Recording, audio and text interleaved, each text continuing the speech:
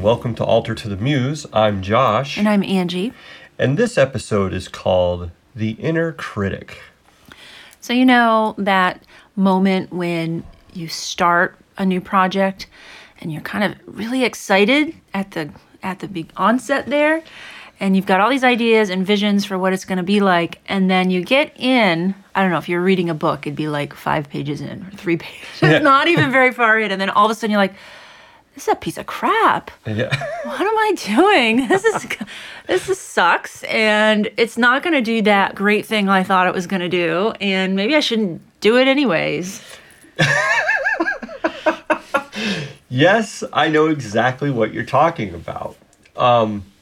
That first moment when you like, this is a great idea, and you're in it, and you're doing this a ton of energy really early on, and this happens actually not just in like artists, but this happens in all kinds of settings where someone will have like this really like a lot of, they'll have this great idea, and then they'll have a lot of energy behind it, and then it gets to the point where it becomes like there's a point where it isn't, there's a hard part where it doesn't quite flow, or it's not quite working, and then you're looking at it and you like go, maybe this wasn't such a good idea. And you literally look at yourself and you might say, this sucks. And then if you keep doing the thing and you can't solve it, the word "this sucks" changes to "I suck." Yeah. I'm no good at this. Why do I bother? I should do something else with my time. Exactly. And it's going to happen, because what we want to, the point of this whole episode is to say, hey, it's going to happen, and it's a part of the process. Yeah. Lately I've been making little 30-second reels is what they're called on Instagram, where I play a classical guitar piece, and I only have to play 30 seconds of it well. I don't have to play the whole piece well. I just have to play 30 seconds. And there'll be times where I'll be playing and I'll be recording and I'll, hit a buzzing note or make, something. The classical guitar is unforgivable. There's no, the amount of extraneous noises that can creep into playing is unbelievable. And I'll be playing along and I'll hit stop 15 seconds in. I'm like, do it again. Do it again. And then after a while, I'm like, God, I suck.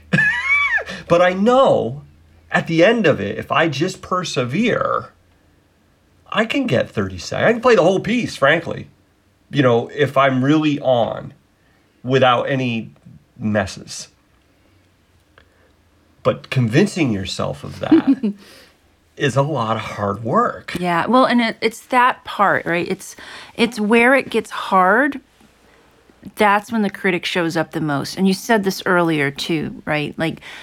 When we meet our blocks, it's usually when it gets a little tougher, right? The simplicity, the ease of it isn't really happening, and now we have to work a little harder, and that's that moment where the critic goes, oh, I can't do this. It's like working out or, using your body in some way, and it gets painful, it's sore, right? Your muscles get sore, and you're like, oh, I'm too weak. I can't do this. I got to give up, right? But in a way, it's similar to that process. That's the moment where you have to stop, step back, take a rest. I'll tell you what, this happens to me in almost every single art piece I make.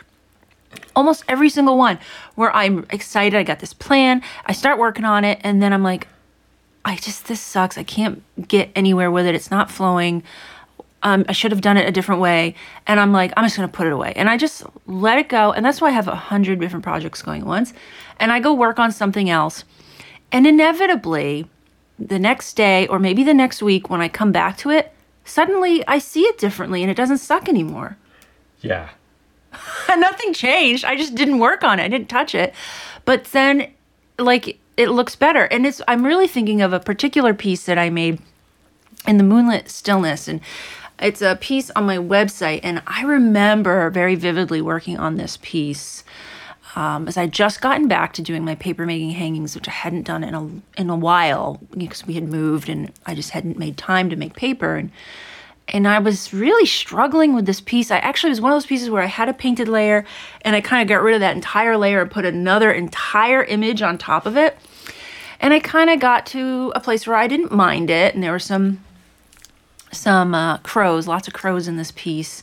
And I made little scrolls. And there was this moment, of course, where I thought it was just awful, like a visceral moment where I was like, this is awful.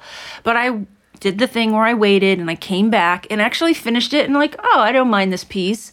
And I just had the show at the library in Randolph, and it's the one piece that's sold so far. Yeah. And, and I remember like thinking, oh, I got into this really awful place with that piece where I questioned myself and I questioned the work, and look what happened. Yeah. Yeah. And that happens over and over and over again, but you have to persevere through it. Yeah. Right? And so that inner critic is telling you this sucks, and then it convinces you that you suck.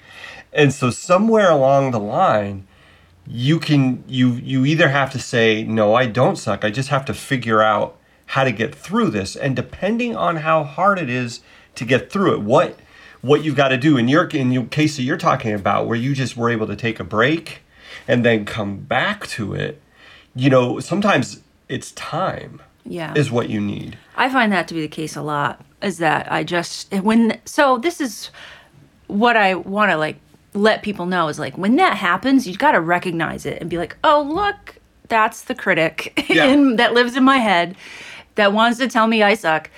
And I see it. Like, I see you there, right? And in that moment, you give it a little space. Doesn't mean you feel any better about anything. But if you can notice it, give it some space and step back. Put the piece away for a minute. Go outside. I don't know, whatever it is you need to do. But come back. Like, you have to come back to it. 9 times out of 10, maybe 8 times out of 10, you find a way forward. Yeah. And sometimes, and this isn't rosy. I'm gonna be the downer person in Go this. for it. So sometimes it goes from this sucks, you suck, but it also goes to you're not qualified to be doing this. What on earth makes you think that you should even be allowed to put this stuff out there? That does fit under the category of you suck or I suck. It does. It's another aspect of it. It is. It's another aspect of it. And it's not just that it's like you suck, but you shouldn't even be allowed in the ballpark to play the game. Like it, the people, they'll often do that. They're like a famous sports team or whatever will be having a horrible year, and they'll be like, oh, they suck. Like the whole team sucks. It's like, no, actually, probably everybody on that team is significantly better at baseball than like everybody sitting in the audience. Right? But they're just not winning. Right. And, I really think that is an aspect of the culture that we live in. I think it's an aspect of capitalism. I think it's an aspect of white supremacy culture. That this idea that it has to be perfect and only certain people can do the good things. And if you don't meet the qualifications of what that person is, whether it's the color of your skin or the place you went to school or the person that you know, like if you don't check those boxes off, then you're not good enough. And I just feel like that runs like subtly in the background of everything. Yeah. And so that's why it's so important to notice when that rises. Yeah. And be like, screw you. Yeah, exactly. I may not be as qualified or whatever, but I can still do this. Yeah. And so then it's like giving that inner critic, that inner naysayer, the proverbial middle finger, and just being like, you know what? I'm doing this, not you. Shut up. That's right. And sometimes though, this is another. So I mean, that's one way to be like. Yeah, that's one way to do it. Shut up, right? I don't want to listen to you. The other way is like, you're so confused. I'm so sorry, but that's not how we're going to do this today. Yeah, that's right. That's another way to do it. That's like the kinder, gentler way. But that's there. But working through it maybe you have to develop a new skill. Maybe you have to learn a new technique. Maybe you have to, look at something another way. And so those roadblocks, even with all of the inner critic that starts to run whenever you hit anything difficult, those roadblocks are opportunities as well, because they're places where you grow. And if you can turn that inner critic to an inner mentor, right? I think that's the word you were using earlier. Right. Like, because some people will argue that inner critic, that critical voice, is helpful. Like, that's how it keeps me on my game. That's how it helps me identify my weaknesses and figure out my spots I need to improve, right? So that could be one way of viewing this inner critic. But I question whether that's helpful all the time and in the long run, right? And because you got to realize where this critic is coming from, right? And is it coming to help you get better, or is it coming to push you down? Right. I know for a fact that if I work from a place of love and compassion and caring and support and encouragement, that my students, whether they're in school, whether they're my children, whether they're a private student, they will flourish. But if I come from a place of you suck, you need to practice more, that nothing is going to shut them down faster. Right. It takes a special kind of person to be able to overcome the constant "you suck, you need to practice more" mantra that our culture puts out. Mm-hmm. And that can happen when a teacher or a director or something maybe thinks that you're not trying your best, and just wants to beat you down. Yeah. No, I agree with you. That's not how I approach teaching either. I always think, how is this working? What's going well, right? When I'm in a teaching situation, when I'm helping, when I'm being the mentor, mm-hmm. when I'm being the outer mentor, right? Let's see what's working well. And then from the base of what's working well, there's always room for, I guess you could call it improvement. I'm not even sure if that's a good word, but because we're growing. I believe in evolution. I believe things are evolving and changing and shifting, and I want to kind of move in a flow and a rhythm. So my desire is to let things flow with more ease, more grace, more wisdom. And so if we can come from that space, then you're not criticizing yourself. You're mentoring yourself. You're moving from mentoring in a space of wisdom. Yeah, and so that's, I know for myself, when that little voice comes on in my head that starts to whisper, the horrible things, is that I make a thing in myself, and I'll be like, okay, but I'm a teacher. And we use this in school all the time. This is a teachable moment. and right now, the self-talk is really negative. Mm-hmm. So how do I turn that around? What's the self-talk that I can do to get me out of that? Right. And then starting to engage in that and saying, yeah, okay, I'm having trouble with this chord change or something. I keep making this buzzy note every time I play this chord. It's like, okay, well, what I've got there is information. That information is, maybe I'm not pushing down hard enough on the strings in that moment. Maybe I'm not placing my hand exactly correct, and I need to really isolate it. And I need to work on it for a little bit. I call that, whenever I need to do that with my students, when they're like, oh, I'm having trouble changing from this chord to this chord. I'm like, well, you just got to do some yoga asana for your fingers and repeat those chords, go back and forth and really examine the movements. And then try to do those movements consistently. And over time, eventually, that will become second nature. And then you'll look back and you'll go, why was that ever hard? And that's the teaching mm-hmm. that the trouble allowed you to have. Right. So you got to view the hard spaces that you're going to brush up against as teachable moments, right? Yeah. And ask yourself, if your self-talk, like you were saying, is it helping you or is it harming you? Right. Like, is it helping this process? Is it helping you evolve? Or is it shutting you down? Yeah. And using your discernment, I love the word discernment. I can apply it to like everything. And to me, it really means just like looking at the situation, seeing what's there without like imposing your opinion on it. Just like what's going on here on the surface and underneath it, and how do I move forward? Yeah. Right. And I'm not applying judgment, and I'm not like pushing myself down or criticizing somebody else. Yeah. I just want to find the best way forward. Yeah. And you know, and you're not always going to get outer support and outer praise and outer recognition. You know, and part of being unattached to the outcome of the work you do is that's a whole other, you know, animal. Right?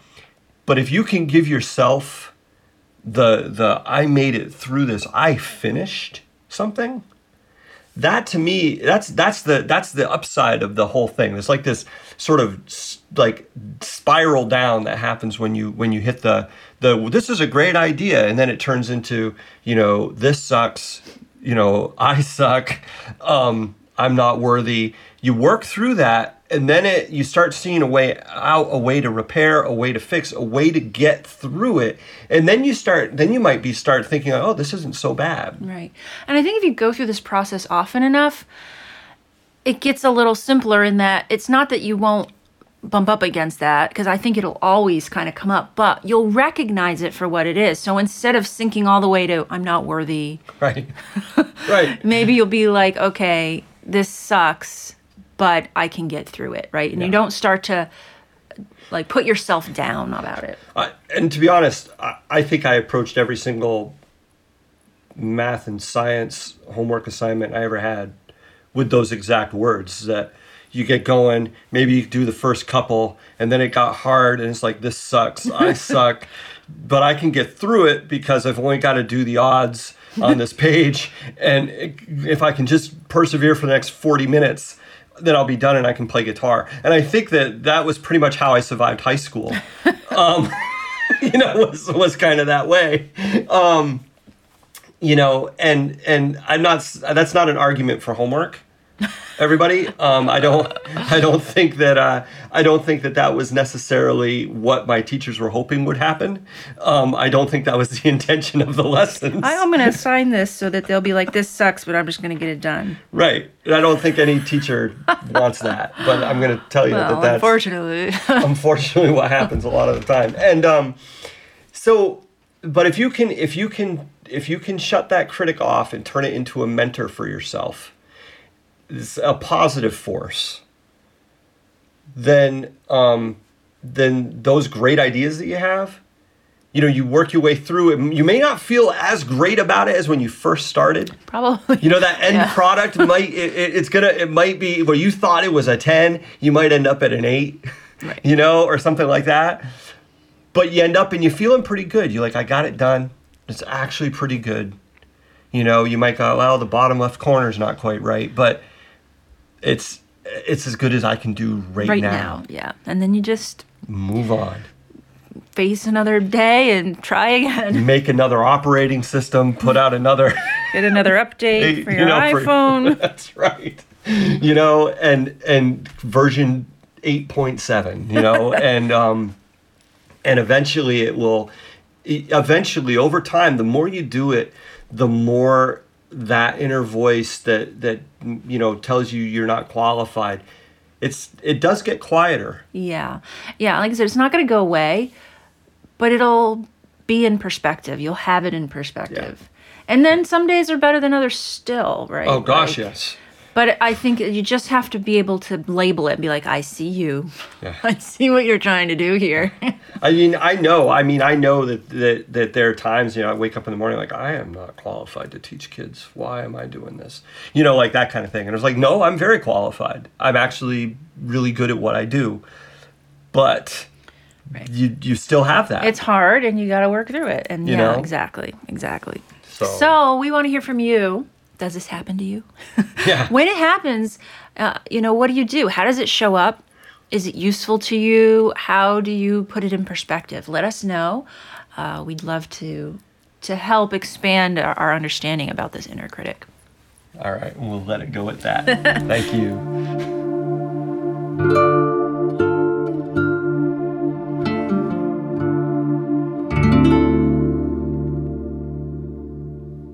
You have been listening to Alter to the Muse podcast, a production of Jai Studios, LLC.